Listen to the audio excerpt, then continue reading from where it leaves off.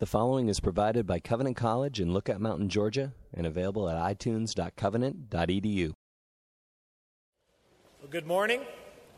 This morning is our final session of our annual conference on marriage, family, and community, and the final opportunity we have to listen to Dr. Paul Tripp. On behalf of the college, Dr. Tripp, I want to thank you for coming and sharing these last 3 days with us. I have been personally blessed by your ministry. I've been greatly encouraged in talking with others about the fruit that your ministry has already borne in much of our thinking and hopefully in our acting. But I just want to thank you personally for coming, and without any further ado, I'd like to introduce our speaker for this morning, and the final session of our conference, Dr. Paul Tripp.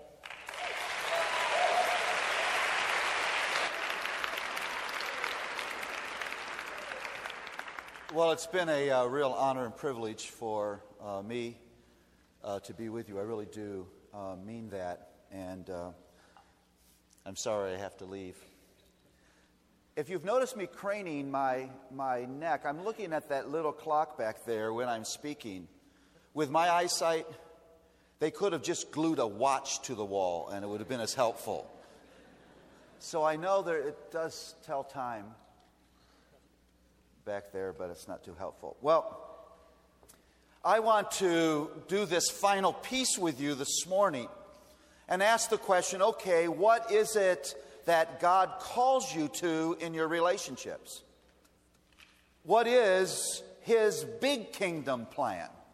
We've talked about the claustrophobic confines of your own little self-defined world and the fact that you and I do love people and we have a wonderful plan for their lives. And so we want to look finally at God's plan and God's purpose. God has got you in this room this morning because He's going to give you an opportunity by His grace to get on His agenda page. Because I can say this to you, because I do get to leave in a few minutes. There are people in this room who are decidedly not on God's agenda page. How's that for being honest? And this is an opportunity to think about that. I want to start with my own story. I was a very angry man. The problem was I didn't know I was an angry man. My wife knew I was an angry man. My kids knew I was an angry man. I was a pastor. I was particularly skilled in my counseling at recognizing angry men. Sort of makes sense, doesn't it? But I had no clue that I was an angry man. Luella, my wife, would come to me, and she did it very patiently, and would seek to point out to me failures in my love for her and ways that anger was impacting our relationship. And I would wrap my robes of righteousness around me and tell her what a great husband she had. I'm sort of a domestic guy. I don't mind doing things around the house. I've always done the majority of the cooking in our family. And I would tell her that I thought her problem was discontent, and I would pray for her. She liked that. There was a moment, and this is embarrassing to admit, where I got on a roll and I actually said this to my wife.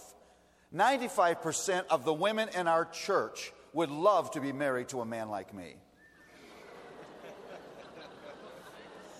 How's that for humility?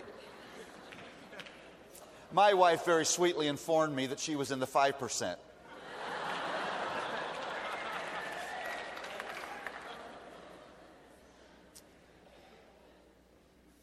I was a man headed for disaster, and I didn't even know it.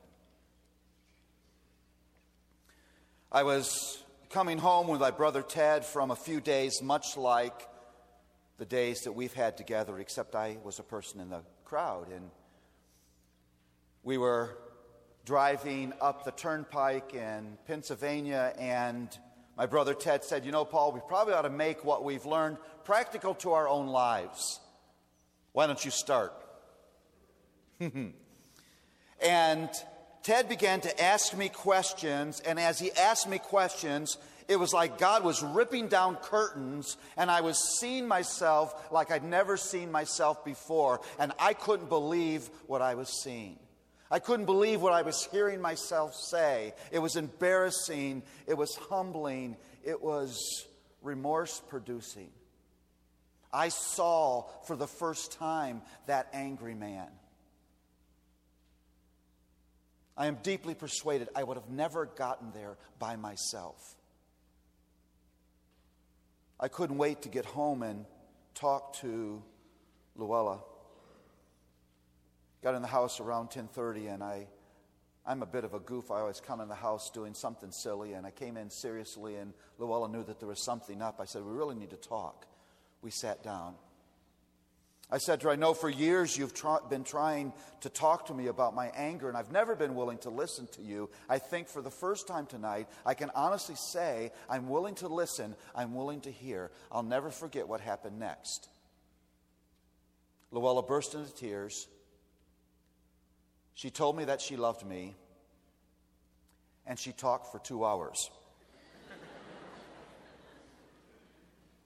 And in those 2 hours, God began a process of completely undoing and redoing the heart of this man.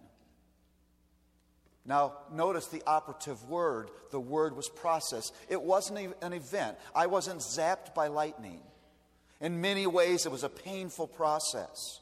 But I will never forget the afternoon when I was coming down from the upstairs of our house. We lived in a house that had a staircase that came down. There was a landing. He turned and went into the living room.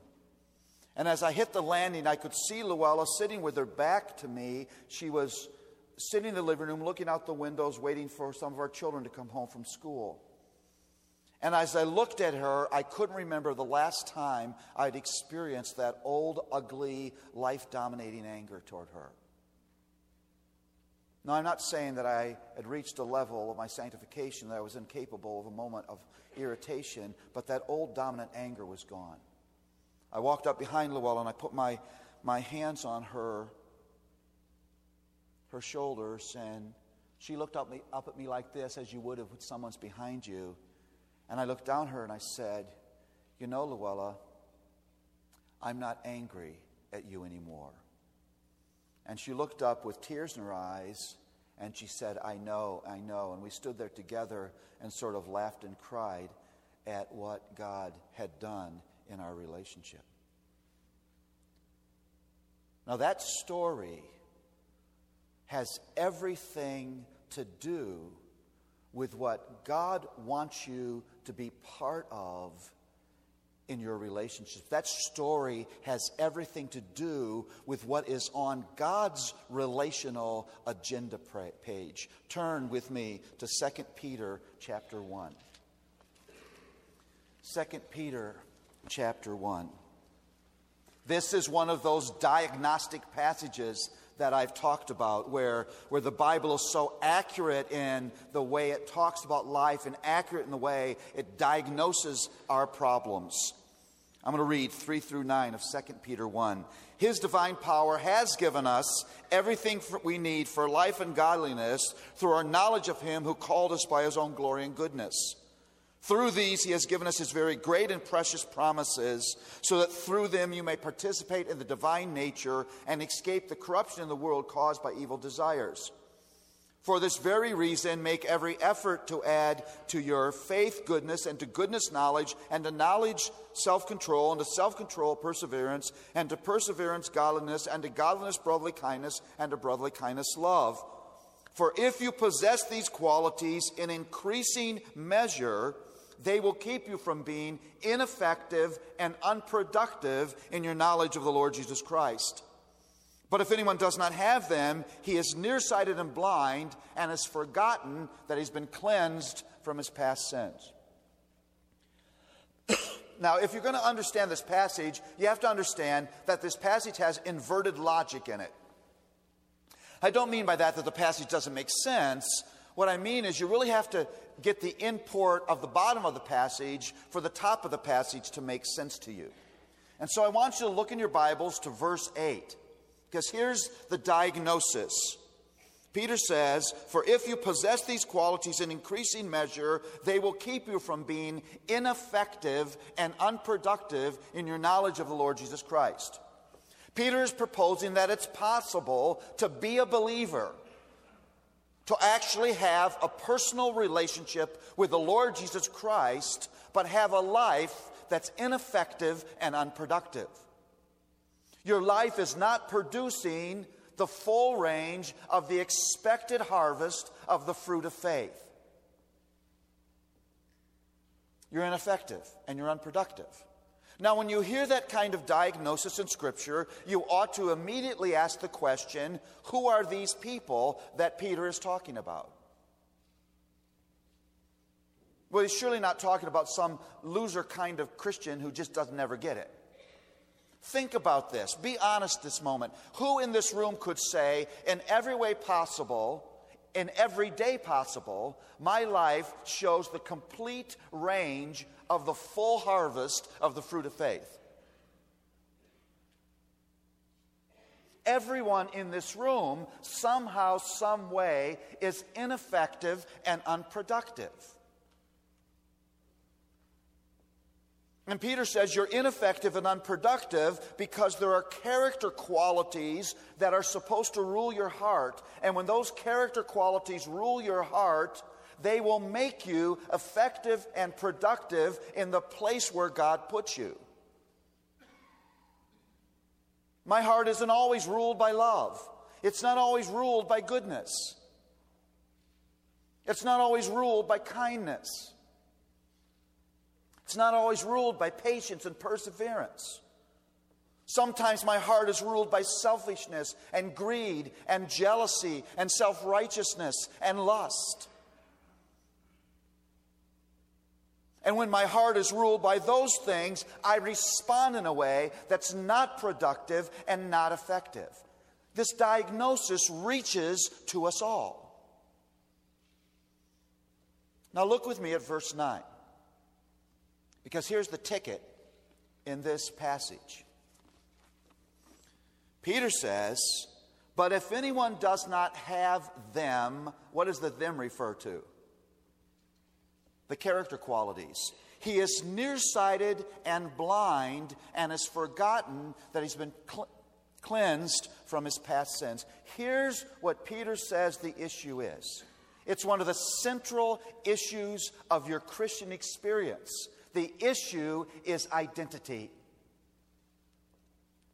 When you forget who you are, you will quit living the way that God has called for you to live. I am deeply persuaded, as I get to travel the world, and I'm in great churches all the time, but I'm deeply persuaded that there is an endemic identity amnesia in the body of Christ. We tend to lose sight of who we are. And when we lose sight of who we are, we do not live in the way that God has called for us to live in the situations and relationships and locations where He has sovereignly placed us. Now, this passage actually hints at two pieces of this identity. First, it says, you have forgotten that you've been cleansed from your past sins. I need to humbly hold on to my identity as a sinner. Yes, the power of sin has been broken, but the presence of sin still remains. And there's a way in which that sin rears its ugly head in every situation, every location of your life. Now, it's hard for us to admit that, because we want to embrace the personal delusion that we are actually more righteous than we are. And that self-righteousness is a very strong and sturdy thing. Think about this. When you do something wrong, and because you have a heart of flesh in you now rather than the heart of stone, when you do something wrong, your conscience bothers you. You've had that experience. And when your conscience bothers you, you only have one of two choices. Either you admit that what you did, said, thought, desired, chose was wrong, and you place yourself once again under the justifying mercies of Christ, or you erect some system of self-justification that makes that wrong acceptable to your conscience. We're so good at doing that. That's what I did with Luella for years. My problem was not just my sin. My problem was my righteousness. When God began to open up my eyes, I didn't start by confessing my sin. I started with confessing years and years and years of false righteousness.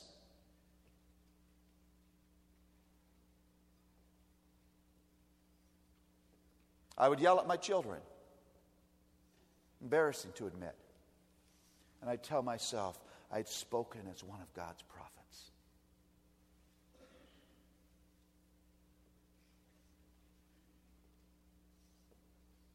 You'll gossip, and you'll tell yourself it was just a very extended personal prayer request.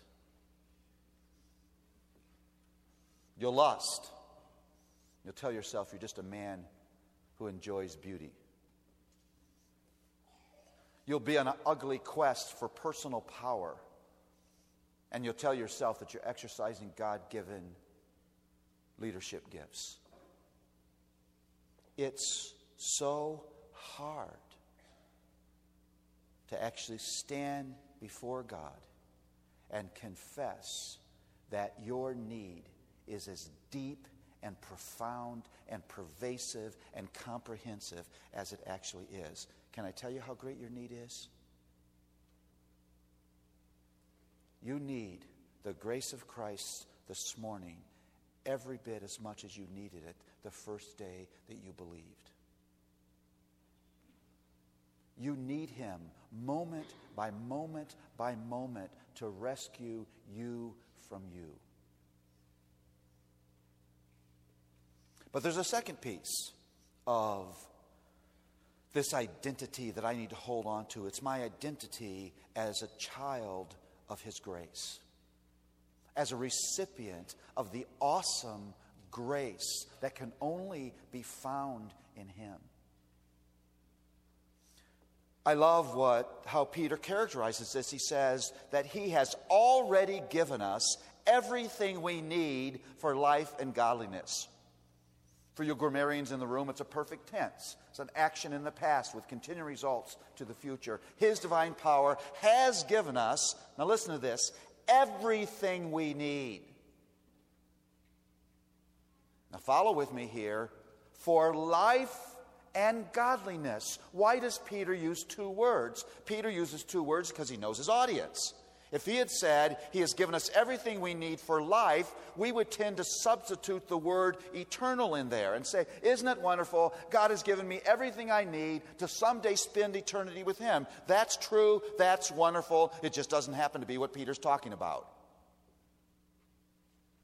And so he adds a second word. God has given me everything I need for godliness. What is godliness? It's a God-honoring life between the time I come to Christ and the time I go home to be with Him in the situations, locations, and relationships where He has placed me. I want you to hear me say this. I am deeply persuaded that this bifactorial identity is the soil in which a healthy Christian experience grows. And you've got to have both of these. You've got to hold on to the reality of your sin, or you won't be excited about grace. Grace is only interesting to a sinner. And as you hold on to the reality of your sin, you must be encouraged by grace, or you'll be paralyzed and afraid and discouraged at the specter of who you actually are. It's the tension, it's the complementary harmony of this bifactorial identity. My identity as a sinner and my identity as a child of the awesome transforming grace of the Lord Jesus Christ that produces a life that's effective and productive, because I go into relationship with you knowing what I'm capable of, but knowing also of my potential in Christ. And I don't live naively with you because I know how nasty this can get, because I know we're sinners, but I don't live with you avoidantly and discouragedly because I know how great the grace of the Lord Jesus Christ is. I've experienced that grace. I am deeply, deeply thankful that God put me in that car that evening with a man who loved me enough to get inside of my fences. Without that hour-long drive, hear me say this, I'm deeply persuaded I wouldn't be standing in front of you this morning. Sometimes I wonder if my marriage would have been able to sustain it. That's the glorious transforming grace of the Lord Jesus Christ. Now I want to turn real quickly with you to one more passage, because this passage now connects what we've said to your relationships. Hebrews 10.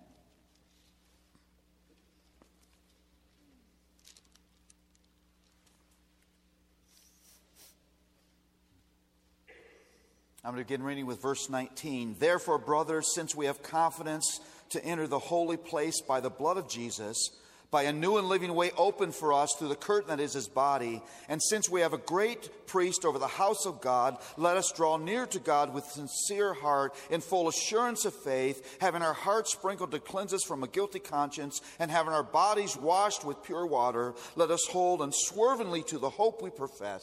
For he who promised is faithful, and let us consider how we may spur one another on toward love and good deeds. Let us not give up meeting together, as some are in the habit of doing, but let us encourage one another all the more as you see the day approaching. If we deliberately keep on sinning after we have received the knowledge of the truth, no sacrifice for sin is left, but only a fearful expectation of judgment and of the raging fire that will consume the enemies of God. Anyone who rejected the law of Moses died without mercy on the testimony of 2 or 3 witnesses. How much more severely do you think a man deserves to be punished who has trampled the Son of God underfoot, who has treated as an unholy thing the blood of the covenant that sanctified him, and who has insulted the Spirit of grace? For we know him who said, it is mine to avenge, I will repay. And again, the Lord will judge his people. It's a dreadful thing to fall into the hands of the living God. Let me just break apart this passage quickly for you. Verses 19 through 23 are one of the clearest calls in the New Testament to live with confidence based on the gift of the grace of the Lord Jesus Christ. Embracing the hope of that grace and living with confidence based on it. Verses 26 through 31 are one of the New Testament's most serious calls, strong calls to be serious about sin. It says things like insulting the Spirit of grace. Every time you minimize your sin, you insult the Spirit of grace, who wrote the story of history in order that the Lord Jesus would come and redeem us from our sins. Notice in this passage, you have the same 2 pillars of identity. 19 through 23, my identity as an object of grace. 26 through 31, my identity as a sinner. Now, look in your Bibles at what's in verses 24 and 25. And let us consider how we may spur one another on toward love and good deeds. Let us not give up meeting together as some are in the habit of doing, but let us encourage one another all the more as you see the day approaching. Here is this discussion of identity. My identity in grace, my identity as a sinner, and right in the middle of that discussion is this call to a community. Why? Did the writer of Hebrews have a bit of a senior moment? Forgot what he was talking about, started talking about community, and then remembered and got back to his topic? Hear this morning. Your walk with God is a community project. You were not designed to do this thing we call Christianity on your own. And so in the middle of this reminder of my identity as a sinner and my identity as a child of grace is a call to community. I need people in my life who will lovingly and gently remind me of my sin. And I need people in my life who will remind me of how great and how glorious and how powerful God's grace is. Because there will be moments when I lose sight of my sin, and when I do, I'm in trouble. And there will be moments when I lose sight of God's grace, and when I do, I'm in trouble. And I need people who will gently and lovingly and perseverantly remind me of this bifactorial identity. There'll be moments when you're overwhelmed, when life seems too big, too difficult, too hard, too demanding. And that moment, you need to be reminded that you are not alone because you have been indwelt by the powerful Spirit of God. There's grace for what you're facing.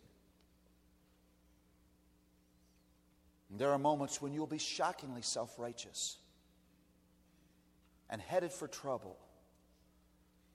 And you need someone to gently help you to see yourself in the mirror of God's Word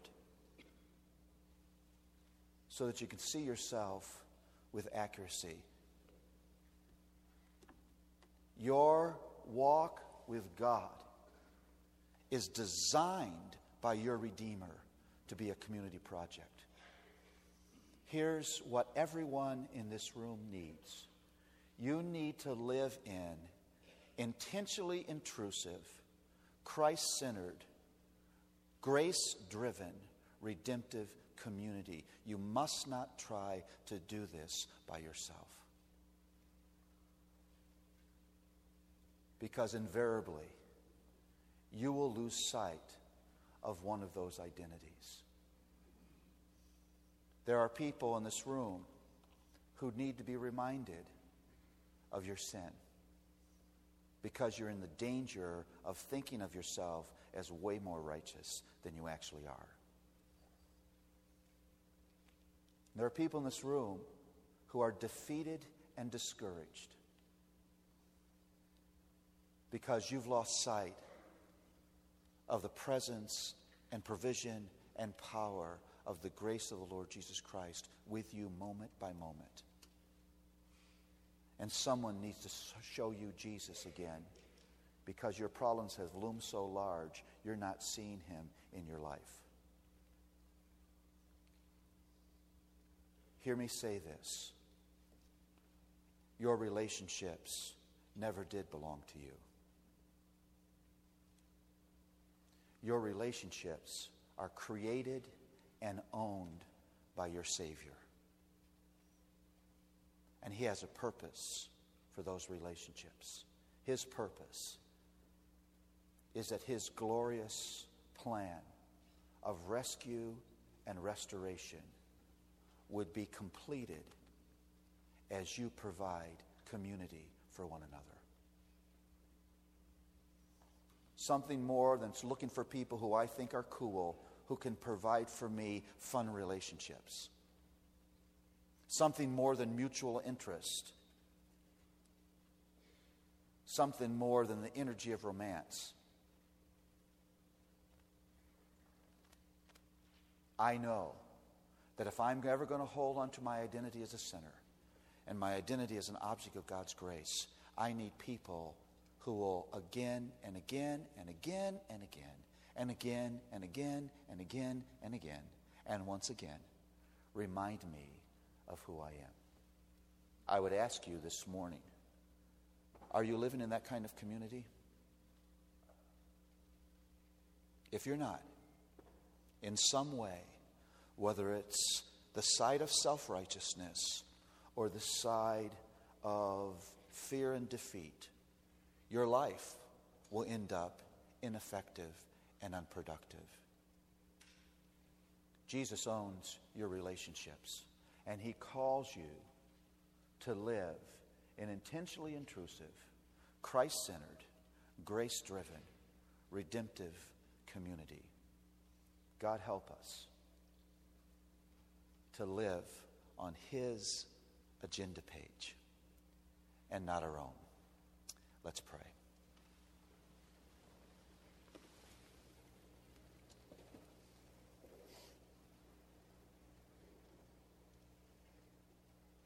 Lord, it is so easy for us to own our relationships for our own purpose. It's so easy for us to forget who we are and to slip off of the slope down the slope of self-righteousness or down the slope of fear and defeat. Lord, how much we need people in our lives who you have placed there to remind us of how deep our need for you is and remind us how grand and glorious your provision is. Lord, give us the desire to pursue that kind of community with one another for the sake of our rescue and restoration and for the honor of your glory. In Jesus' name, amen. God bless.